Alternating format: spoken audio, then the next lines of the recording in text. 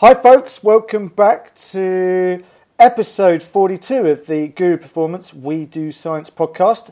This is another Epic Fitness Summit special edition, and today I have Dr. Brad Schoenfeld. Hi Brad. How you doing, Mark? Hey mate. So, this is not the first time you've been on this podcast. You've been on with Alan before. So I know folks, if they've gone through what is now becoming a fairly significant back catalogue, as I just said, this is the 42nd episode, I can't believe it. But because we're doing this podcast specifically aimed at supporting the Epic Fitness Summit, I know that you're one of the many people that are going to turn up in May.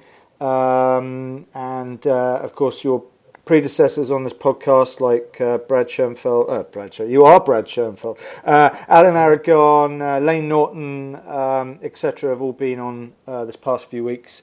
And I know you're going to be in something that will be incredibly interesting, which will be a specific debate with Fred Hahn about resistance training and how much you need and how best to do it and so on. So I know folks are going to enjoy a very special and unique experience at that event between the two of you, and I don't really want to have you guys reveal too much about what will be discussed. So what I wanted to do is whet people's appetite about your knowledge on this stuff. You've been pumping out enormous amounts of paper, Brad.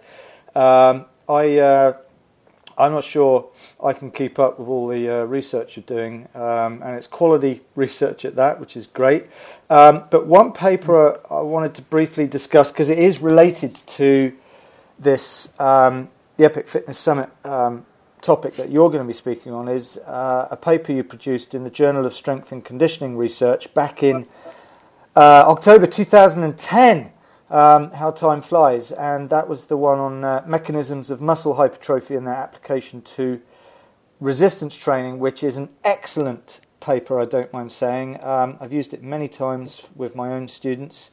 Brad, can you just before we get into all this topic and so on, because I really want to make sure people try and get hold of this paper as a reference to this chat. How because it's in Journal of Strength and Conditioning, which is a subscription journal. How, apart from obviously subscribing, I mean, is that the best way for people to get hold of this? Yeah. Now, from what I understand, it is available if you search the net and in ways that people have copyright infringement on the net. So I don't. Sure. I'm not going to give out any specific websites, but yeah, it is a paid. The Journal of Strength and Conditioning Research is the NSCA journal, which is a paid journal. Awesome. So for folks that are maybe coming to this podcast for the first time or are relatively recent, do you want to just quickly remind us as to who you actually are? Sure. I am an assistant professor at Lehman College in the Bronx. I'm also head of their Human Performance Lab. I've published over 70 peer-reviewed papers. I'm a practitioner. I still do consulting, and I've had over almost 2 decades of owning my own facility, which is a one-on-one facility. I've published 10 books. I'm currently working on a textbook on muscle hypertrophy. I lecture internationally on the subject, so I've had a lot of experience. I'm also now a columnist for Muscular Development magazine. I write the Max Muscle Plan column, which is the name of one of my books. Yeah, great. Actually, yeah, I have purchased that book. Not for any specific reason linking to this podcast, but it's a great book for practical stuff, but we'll talk about that another time. And I know you're going to be speaking at the ISSN conference in Austin, Texas, where I'm also going to be speaking. But anyway, let's focus on this. So I know in May you're going to be talking about a similar topic, but this is a really popular topic, which is why you've become very popular, because you're an expert in this field, and it's clearly something that's of interest to huge numbers of people, and obviously in the lay press, like the various muscle mags and so on that you've contributed to. But I mean, why? Just as an overview, I mean, why is this such a popular area in your opinion? Well, the name of my website is lookgreatnaked.com, and most people, certainly most younger people, train to improve their appearance. There's aesthetics is the primary driving force, and that means gaining muscle and losing body fat. So my specialty is in body composition, and I have really my primary focus is on muscle hypertrophy and gaining muscle, which again, for the general population, when talking younger people, is an aesthetic endeavor, but it's important to everyone, really. And certainly as we age, you start to lose muscle, which is called sarcopenia, the age-related loss of muscle. And the elderly, the functional losses that they experience is directly attributed to their age-related losses. So one only has to pick up, a muscle mag, and I'm not necessarily referring to ones that you contribute to, but, they're popular everywhere. Wherever you are, any high street, you walk into a newsagent's or a airport, store or whatever that sells magazines, and you're going to find at least a half dozen magazines that have got some sort of article that has the latest magic bullet way of achieving just an absolutely amazing physique, and it's of course some special unique recipe, usually by some sort of guru, but in reality that sort of thing is we're far from the magic bullet, don't you think? There is no such thing as magic bullet per se. Now, I will say that resistance training really is the fountain of youth. That there's nothing that will enhance your overall sense of being more than resistance training, from a physical and mental, really every aspect of your body nature. So resistance training is as close as we have to the magic bullet. The only thing is, it's not just a pill you can swallow. There's effort involved, and the unfortunate thing is that many people don't want to expend the necessary effort to achieve those results. Yeah, obviously, body composition is a fascinating topic because, of course, there are plenty of people out there that lift, and they continue to lift to try and get a better body, except that there are some other problems insofar as they may be increasing their muscle mass, but they've got plenty of fat mass covering up their muscles, so of course they don't really see that physique. And I've said it quite a few times on Twitter. If you want a six pack, well, we've all got a six pack. It's just for most people, it's covered in body fat. So, I want to focus on muscle hypertrophy in a minute, but let's just briefly outline body composition and why it is important we think about body composition rather than just going to the gym to increase muscle mass. Well, body composition is the percentage of fat mass and muscle mass. That really depends upon what you're looking to accomplish. So obviously, or I shouldn't even say obviously, but obesity, if you have a lot of excess body fat, there's going to be negative health ramifications. Now, when you start getting into moderate levels of body fat, even just being overweight, it's equivocal even in, let's say, BMI we can also get into. There's issues as far as the relevancy, but on the average person, if you're considered overweight, there's equivocal evidence whether that really negatively has an effect on health. A lot of it depends upon where the fat is stored and other measures. But what it comes down to is, number one, your feelings about yourself outside of the health ramifications, how you feel about yourself, and if you're playing any type of sports and other related activities, it also can have an effect as the amount of fat you carry. So look, there's nothing that says that being 5% body fat is any healthier than being 15% body fat. So within a certain range, as a matter of fact, when you start getting too low, there's certain, especially for women, there's reasons why it can actually be unhealthy in very low ranges. So that really is up to the individual as to how much body fat they want to carry below that health threshold. Sure. Yeah, and I've had a lot of experts on here. We've talked about the importance of muscle mass for longevity. We've talked about the importance of muscle mass for performance in many different scenarios. We've even referred to the role that muscle mass can have in soaking up all the extra, glucose and sugars, etc., that might be flying around, and the roles that might have for metabolic health and all that stuff. But it is fair to say that it is an attractive thing to most people. One of the benefits of working out is undoubtedly improvements in health and so on. But it's that thing about gaining extra muscle, getting bigger guns, having a bigger chest, or having firmer glutes, whatever. There's something magic and special about muscle mass itself. So in the interests of muscle mass itself, I think it's no longer a new word, muscle hypertrophy or hypertrophy. But I think what is not so well known is that there are various types of muscle hypertrophy. So could you give us a bit of background behind the types of muscle hypertrophy? Or firstly, explain what hypertrophy is, and then the types of muscle hypertrophy. Yeah, muscle hypertrophy is the growth, basically it's growth of muscle tissue. Hyper means increase and trophy is growth. So when you're talking muscle hypertrophy, it's the growth of muscle. There's two primary ways that can happen. You can either add sarcomeres. Basically, it's achieved by adding sarcomeres, which are the functional units of muscle, either in series, which is longitudinally. That's kind of like links in a chain. If you're thinking about adding muscle in series, you're adding another link in a chain, so it's along the long axis. Whereas in parallel is the other way, which is kind of like sardines in a can, where you're stacking them next to each other. And the primary way, so in series hypertrophy seems to be predominant in early phase within the first several weeks of training.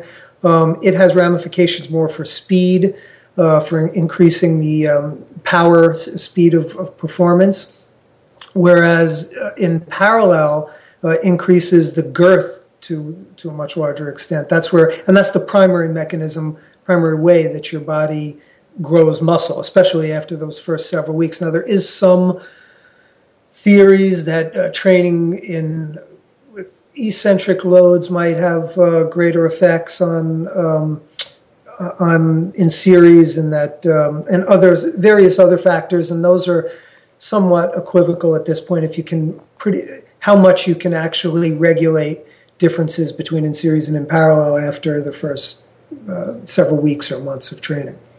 And of course, I think it's worth briefly mentioning that there is a difference between how big your muscles are and how strong you are, because of course there is this assumption that, and there is, I would assume you're the expert, not me, but there is a relationship to a certain extent, between how much muscle you've got and how strong you're going to get. But it isn't a direct, absolute thing, is it? No, that's absolutely correct. So several things are going to dictate that. Number one, the fiber type hypertrophy that you experience. If you're going to get a lot of growth in your type 1 fibers versus your type 2 fibers, type 1 fibers do not produce strength to nearly the same extent that type 2 fibers can. So that will somewhat regulate how much strength you have. And also, strength is highly neurally based, so your ability to increase rate coding, which is the frequency of stimulation, synchronization, doublet firing, and other factors also are going to enter into your strength. Strength is also going to be genetically predisposed based upon your insertion, tendon insertions into the bone. So there's a lot of things that outside of muscle, while there is that direct relationship, it is not a pure linear relationship. So, and of course, we're talking about hypertrophy, simplistically but accurately, is the increase of muscle tissue.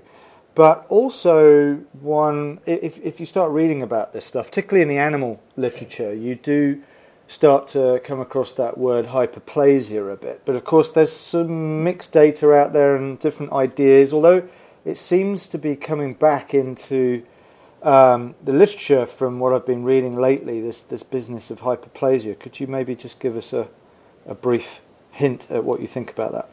Sure.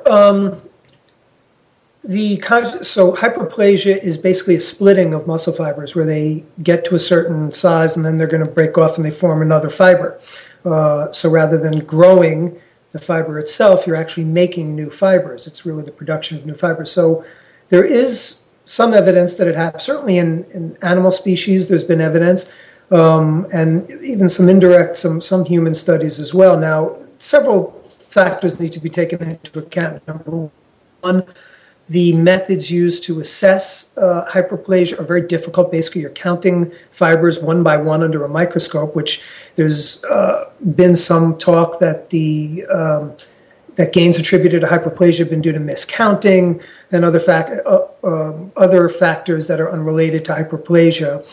There are also the protocols used to induce hyperplasia in animals are extreme protocols. So, I mean, one of them, my good buddy, and I know your friend too, Joey Antonio, did a lot of his doctoral work in this area. And they took a bird and they attached weighted implements to the wings for 24 hours, and then they'd unload them and attach them for another 24 hours and go through this process. And it really doesn't reflect normal training processes. So do I think that hyperplasia can occur? Yes. And also, by the way, there are things, we have what are called satellite cells, which are basically muscle stem cells that are quiescent unless they're put under load. And once they are activated through loading, they become active, and they can actually, there's evidence that they can join together to form new fibers as well. So I would say that it is possible for hyperplasia, although we're still not clear. I would say with a good degree of confidence that it doesn't contribute a lot to the hypertrophic process under normal training conditions, that you really would need extreme training conditions to make it substantiative if it really can, which we're still not clear on. And I think there is evidence that perhaps the use of anabolic steroids might contribute to that as well, because you get increased satellite cell activity, and that might actually enhance that effect. And certainly I wouldn't discount that other factors, if you're going to have these extreme training goals, might make hyperplasia more of a factor. Sure. Yeah, it's been a few weeks ago now, but I did a podcast with Stu Phillips. He's been on a few times actually, but we got into the whole hormone hypothesis, and it was really interesting to differentiate the impact of things like testosterone from natural testosterone production as compared to the huge amounts and just the sheer almost permanent presence of it in the system when you're sticking needles in yourself. But we'll talk about hormones in a minute. But you just briefly mentioned about satellite cells, and I do think that is an interesting area because, of course, muscle tissue actually doesn't really undergo significant cell replacement throughout its lifespan, does it? No, that's correct, that the muscles need ways to regenerate. And so muscles are multinucleated, meaning they have multiple nuclei. Nuclei are what produce the proteins to increase growth, to increase hypertrophy. And muscles need constant regeneration through these satellite cells. So satellite cells can not only initiate repair and, like I said, potentially join together to make new fibers, but they also donate their nuclei to tissue so that they can produce more muscle tissue, more proteins. And by being activated, the satellite cells, what's really kind of neat is that the satellite cells, there's a defined amount. So let's say you have a certain number of nuclei for a given muscle fiber. It can only produce a certain amount of proteins, and you're only then going to be able to grow to a certain extent. By allowing this increase in nuclei within the fibers, you end up being able to produce a lot more proteins to enhance growth well above your natural rate, what you would have without these additional nuclei. Great, thank you. So that brings me on because to another topic, which actually there is some relationship between this and the myogenic pathways. And I've done some podcasts lately with Keith Barr, Lee Hamilton and such that have done lots of research on this, and we have discussed things like mTOR and AKT, etc. But could you just give us an overview of this business of molecular signaling? Because most of us, we go to the gym, we lift weights. Often one's thoughts might go as far as what goes to fuel that exercise. we do certainly think about the potential impact of muscle damage or muscle stress, and we'll talk about those in a second. But it's the stuff that goes on, the actual communications that goes on at the cellular or intracellular level that I find particularly fascinating. I know it's something that people don't know enough about. So perhaps you could give us an overview of the of some of those areas that exist in these myogenic pathways. Sure. Mechanical stimuli are transduced into chemical signals within the body, and that's how protein synthesis takes place. So we have our anabolic pathways, which are going to carry out our anabolism, which is protein synthesis ultimately. We have catabolic pathways, which carry out protein degradation, amongst other things. And there's kind of this yin and yang relationship. So our anabolic signaling pathways, and there's been multiple pathways that have now been identified. And it's still really in its infancy, where we've come so far in terms of starting to understand this process, but we still have a really long way to go in understanding the interactions between the processes. So we have, as you mentioned, there's the AKT pathway, which can which is an upstream. So we have upstream, meaning that they're at the top, and then they signal down to our downstream pathways to ultimately carry out protein synthesis. So mTOR is considered a molecular nodal point, which of muscle hypertrophy, which is it's completely required for having optimal protein synthesis. You're not going to have optimal hypertrophy if mTOR is not activated. Doesn't mean you can't have any. There can still be hypertrophy apparently without mTOR, but it's significantly blunted. So when you're looking to maximize hypertrophy, mTOR is a critical pathway. AKT signals it. There's the MAPK pathways, which can signal it. We have calcium-dependent pathways that are involved. There is even mTOR can be signaled in a non-directly by what's called phosphatidic acid. And phosphatidic acid can bypass these pathways and have a direct impact on mTOR. And then from mTOR, there's a signaling downstream, further downstream, and ultimately carrying out protein translation. And again, not to get too technical in an interview like this, but if you can drive protein synthesis to a higher level, that's going to ultimately drive muscle hypertrophy, assuming, because protein synthesis has to be balanced against protein breakdown, assuming that protein breakdown is kept constant. So if you have increased protein synthesis, but you're also getting increased protein breakdown, it's going to end up evening itself out. So the protein synthesis has to be in excess of the breakdown to drive the hypertrophic process. And if you can increase synthesis while decreasing breakdown, that's your hypertrophy home run. Excellent. So we've talked about different kinds of hypertrophy. We've talked about the myogenic pathways. We've touched upon the satellite cells and the roles that they might play.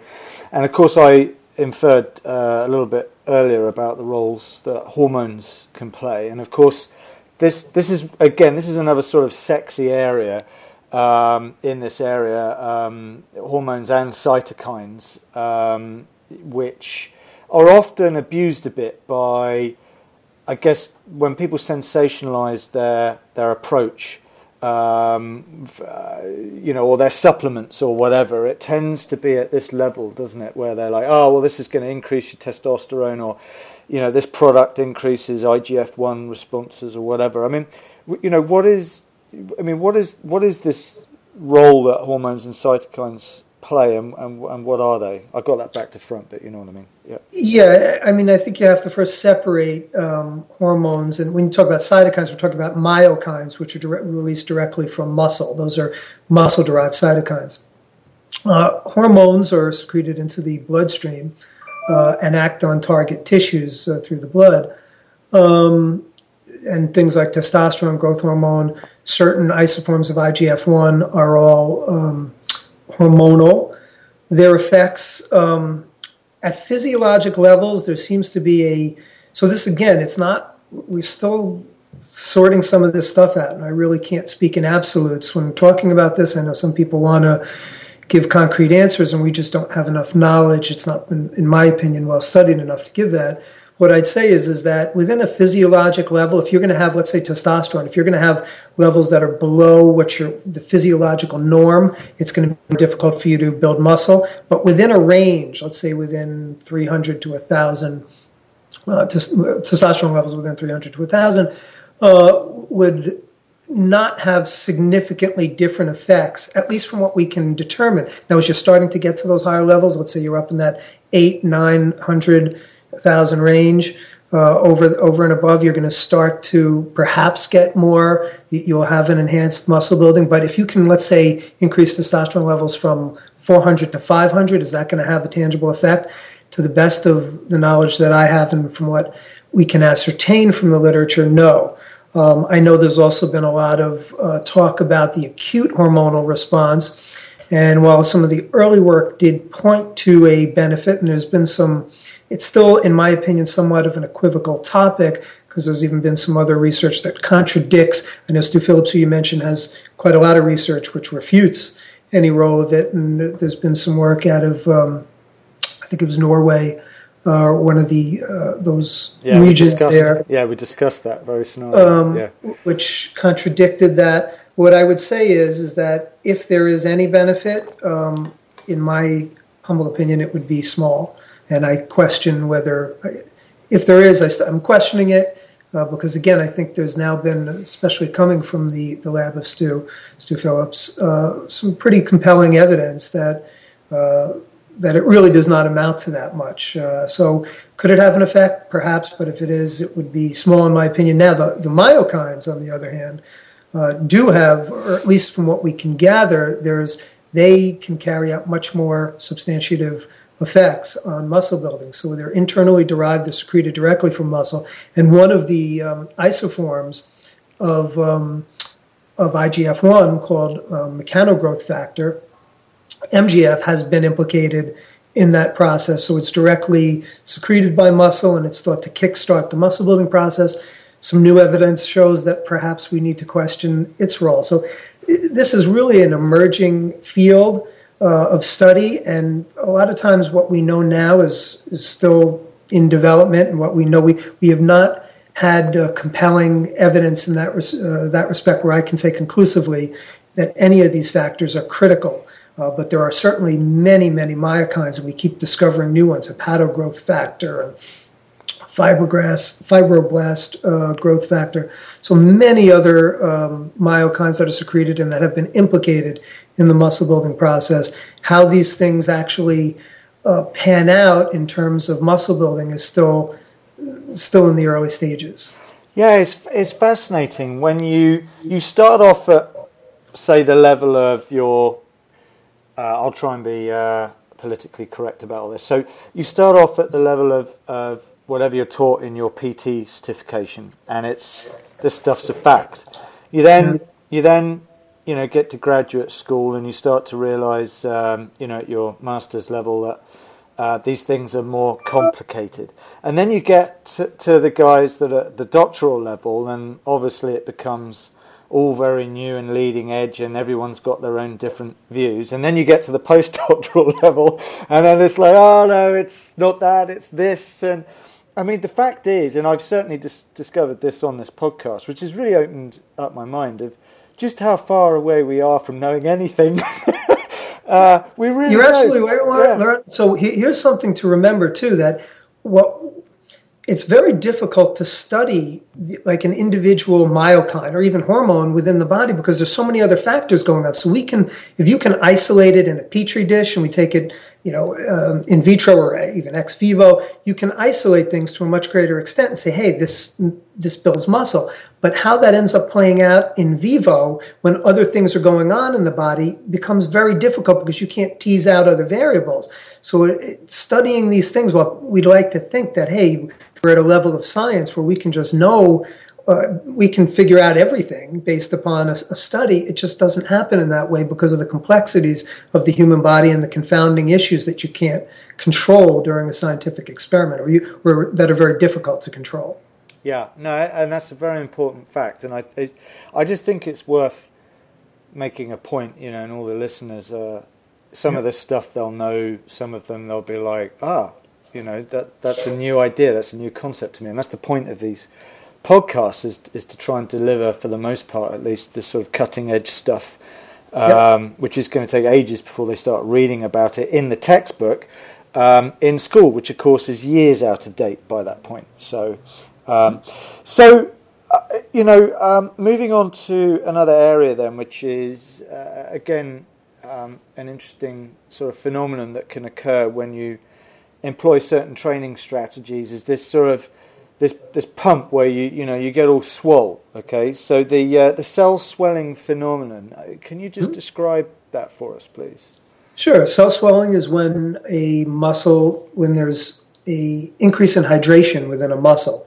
So a muscle attracts water, after a training bout, there's a swelling effect, and that can happen through several factors, through osmolytes that are attracted, through muscle damage can cause increases in swelling too, which lasts over a longer period of time. But there is this temporary pump phenomenon, which is induced by a loss of where water is pushed out into the interstitial spaces. Then you have this reactive hyperemia where the water gets attracted back in, and osmolytes attract an even greater amount of water.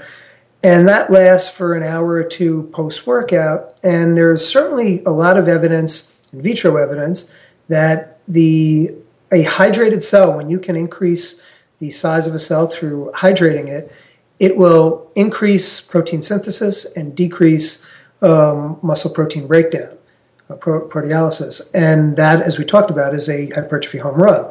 So at least from a conceptual standpoint, hypothetically, the pump might, we can hypothesize that this same effect, by increasing swelling within the cell, that the cell perceives a threat to its integrity, kind of like think about a water balloon that's filled up. Well, if you keep filling up a water balloon beyond a certain point, what happens to the water balloon? It's going to pop. Well, a cell, if it perceives a threat to its integrity, what's it going to do so it doesn't have structural issues? It's going to increase its muscle protein so that it can resist. It's going to increase its strength by increasing the strength of the hypertrophy of the tissue so that it can resist this swelling effect.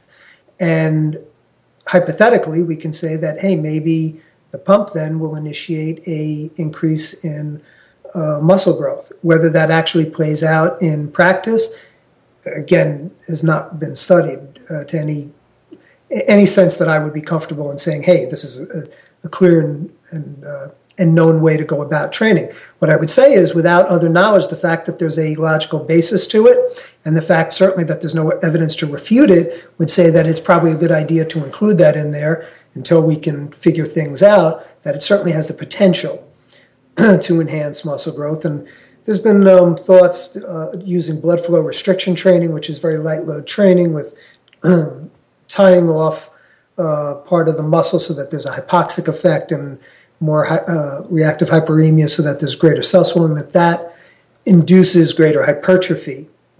So again, hypothetically, there's a good basis for it, but we still need a lot more evidence. And this is another instance where it's very difficult to tease out the effects of other things going on just from the cell swelling in vivo versus, because how are you going to do it without having some type of trauma to the tissue and then not blaming the tissue trauma for the hypertrophic effect. Sure. Yeah, it's you mentioned blood flow restriction. I've got Dr. Jeremy Lenicky coming on in the near future to share his knowledge in that. And of course, and I'll get into that with Jeremy some more and a bit more about the whole hypoxia sort of effect. But it is interesting how people are very much attracted by these novel things. And yet, it's like in basic nutrition, mastering the basics is probably more important, at least initially. But since I mentioned that, then let's basics that is. So let's talk about these things that initiate exercise-induced muscle hypertrophy. And I know that it's there's three basic factors that are generally considered. Could you take us through what they are, please? Yeah, there are three basic factors, but there are sub-factors within the three basic factors.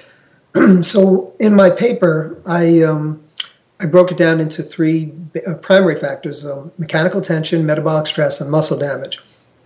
And within that, we can get into sub-factors, but mechanical tension is the forces that are acting on a muscle. So higher forces would translate into greater mechanical tension. We do know that without mechanical tension, you're not going to have any significant hypertrophy. Now, there is some evidence that even just using blood flow restriction in people who are sedentary and bedridden can actually induce a mild hypertrophic effect. But for the most part, you're not going to achieve any hypertrophy without a stimulus, a mechanical stimulus acting. So this is kind of the basic factor that needs to be initiated. Now, that would, if it's just mechanical tension, we'd say that, hey, if you trained with 95% of your 1RM, that's going to always have a better effect than training with 30% of your 1RM. And that has been called into question, that, and certainly even less extreme, so let's say 95% versus 65%. There is compelling evidence that lighter loads can produce as good or perhaps even better, certainly as good hypertrophy as higher mechanical loads that are inducing higher mechanical tension. So other factors seem to play a role as well. Now, metabolic stress is the buildup of metabolites. Lactic acid is a primary one. Inorganic phosphate is another. So these metabolites that are induced through a training stimuli. Now, certain types of training, so your more moderate rep training is going to have greater metabolic buildup because you don't get, when you're training with your low loads, with your very heavy weights, you're in your phosphagen system and there's really no lactic acid buildup, or very little.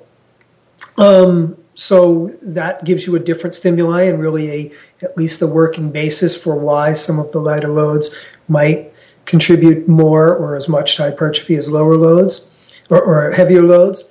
And then the damage, muscle damage to tissue, initiates another response. And so again, this is a really interesting area. I wrote a whole review paper on this. But there's an inflammatory response which causes myokines, substantial myokine production through muscle damage. And there also is evidence that muscle damage enhances satellite cell activity. This has been well documented. Now, whether that does it over and above an effect that's going to have negative effects that would counteract the negative effects of the damage itself is in question. So with muscle damage, there seems to be kind of a U-shaped curve, that there's some muscle damage is beneficial. Obviously, too much would have a negative effect.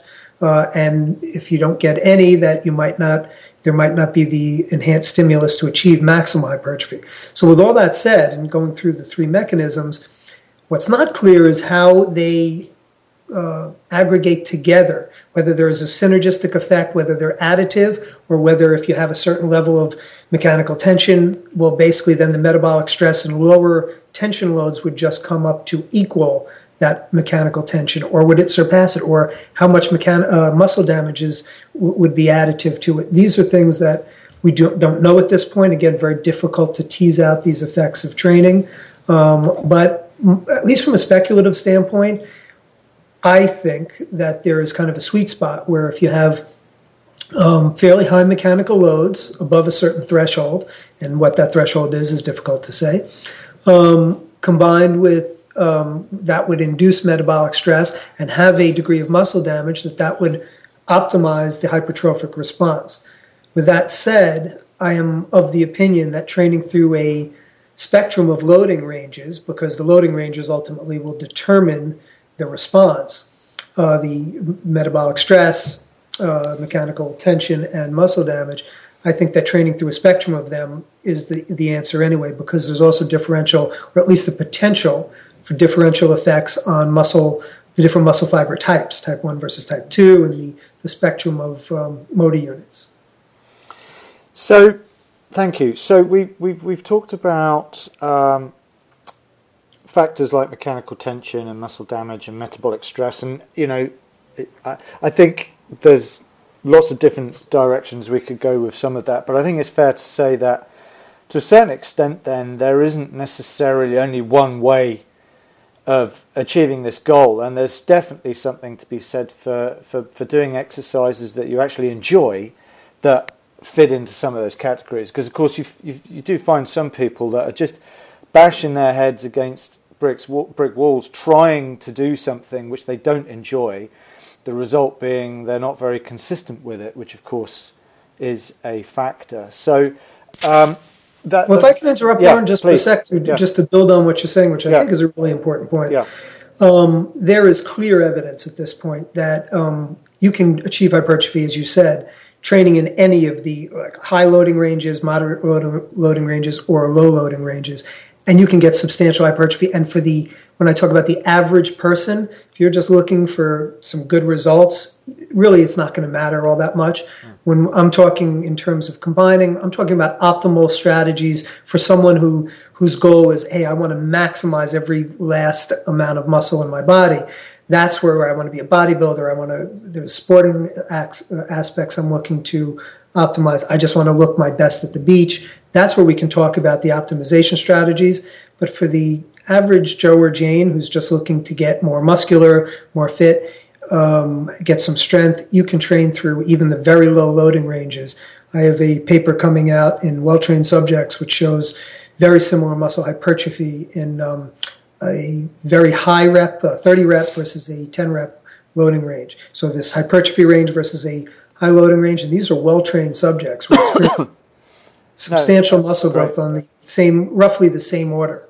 Great. No, I look forward to reading that. And I think we're all confronted with these sort of concerns of, oh God, am I lifting heavy enough, or have I gone to failure, or and it is great to know that for the interests of variety and or the tools that you find available at the time of your workout. Like I'm as you are, I guess, travel a lot, and you end up in some gyms and they've got weights heavy enough for absolute beasts to lift, and then you end up in gyms where your children could lift. So the fact that things like training variables, intensity, volume, the types of exercises that you choose, even factors like rest, and like I mentioned earlier, going to failure, and even the speed of repetition. There's different sort of ideas and thoughts that relates to that. Could you possibly take us through some of those variables? Well, I don't want to trump to this, so that's where I don't want to kind of cross that bridge and then trump what I'm going to do at the end. I will say is that I've done a huge amount of work in this area, both on an original research basis and in meta-analyses and in systematic reviews recently, looking at all these variables. What I will say is that manipulating variables for those, again, who are looking to optimize muscle growth is a very important process, and that involves exercise selection, variation in exercise selection. I just mentioned training through a spectrum of loading ranges. There are implications for rest intervals, and I have actually a really interesting paper or really interesting study that's being concluded right now. We're just concluding data collection that shows some very interesting results, which I will present at that summit. So really all of the variables, systematically varying them. And one thing I will add here, which I think is relevant, is doing it in a manner that periodizes, and we can get into the science of periodization or the lack of it in terms of the research, but what's clear is that if you continue to train at very high levels all the time, you're going to end up being overtrained. If you're really maxing out, pushing your body, so we need periods of deloading, and that to me is that's the essence of periodization, is balancing the manipulation so that you have periods of recuperation, and that involves having kind of this wave-like pattern of higher volumes, higher loading, higher intensities of loading and other factors, and then having periods where you're going to bring it down and then have recuperation. And that's a very individual process. That's where the art of training comes in. We can't cookie cutter that and say 3 weeks on, 1 week deload, 3 weeks. You can use that as a shell, as a template, but people respond differently. Some people can go a lot longer. Training status, genetics, nutrition. There's so many factors that are going to enter in and dictate the ultimate protocol that you're going to end up using on someone. that I couldn't even begin to give any hardline guidelines there. Yeah, no, sure. Well, look, you've covered a lot of ground here, and that's impressive within a 45 to 50-minute podcast. But obviously, this is a huge area, and it warrants far more reading. And many of your papers, of course, will take us there. But I would love to just before we end this podcast, just try and introduce a sort of a little practical application to this. I mean, I know that there's lots of different variables and there's lots of different scenarios, but for anyone looking to increase muscle mass, what would you summarize as being the main things we should bear in mind, practically speaking? So the first and foremost is that there is a dose-response relationship between volume and muscle growth. And again, I'm sure we'll get into this a lot at the summit, but increasing volume up to a certain extent, and there is a U-shaped curve to this as well. So if you keep doing too much volume, that's going to end up ultimately having a negative effect. But certainly there is a compelling evidence that higher volumes translate into greater hypertrophy. So you want to systematically bring up volume, and then, as I mentioned, have periods where you're going to have lower volumes so that you don't overdo it. But we want to build towards an overreaching phase with volume. Training through different loading ranges, as I mentioned, to get the full spectrum of fiber types hypertrophied. And there might be other mechanisms as well that we are not clear on as to what goes on as to their effects on hypertrophy at this point is another really important thing. And finally is making sure that you're pushing your body. So if you're constantly, I think there is an importance to certainly we know there's an importance to challenging your muscles, but taking your muscles close to, if not to failure on a frequent basis. And finally, varying the exercise selection because muscles hypertrophy in regional manners, and that using different exercises over time will optimize the symmetrical development of your body. If you keep using the same exercise, it's going to work certain aspects of the muscle and leave out others because muscles are very complex. They're not one entity. They're, in most cases, even we know that fibers don't even hypertrophy along the length in a uniform fashion. So different heads of muscles will hypertrophy differently, and certainly the only way you can optimize the entire spectrum, hypertrophy, the entire spectrum of muscle fibers throughout all the muscles in the body is through a variation of exercise selection. Thank you, Brad. That was awesome. You are a fountain of information. I know folks are going to want to come listen to you at the Epic Fitness Summit. They can learn more about the whole summit that's occurring here in the UK between May 15th and 17th. Just go to epic-summit.co.uk. Because you're listening to this podcast, you can get a nice little discount on that by using the code GURU EFS. So that's just GURU as it's spelled EFS, Echo Foxtrot Sierra, or Epic Fitness Summit. So, Brad, how can folks learn more about you? I know you've got a website, and you've got a nice book, and people can learn about all the things that you're up to at your website, which is what?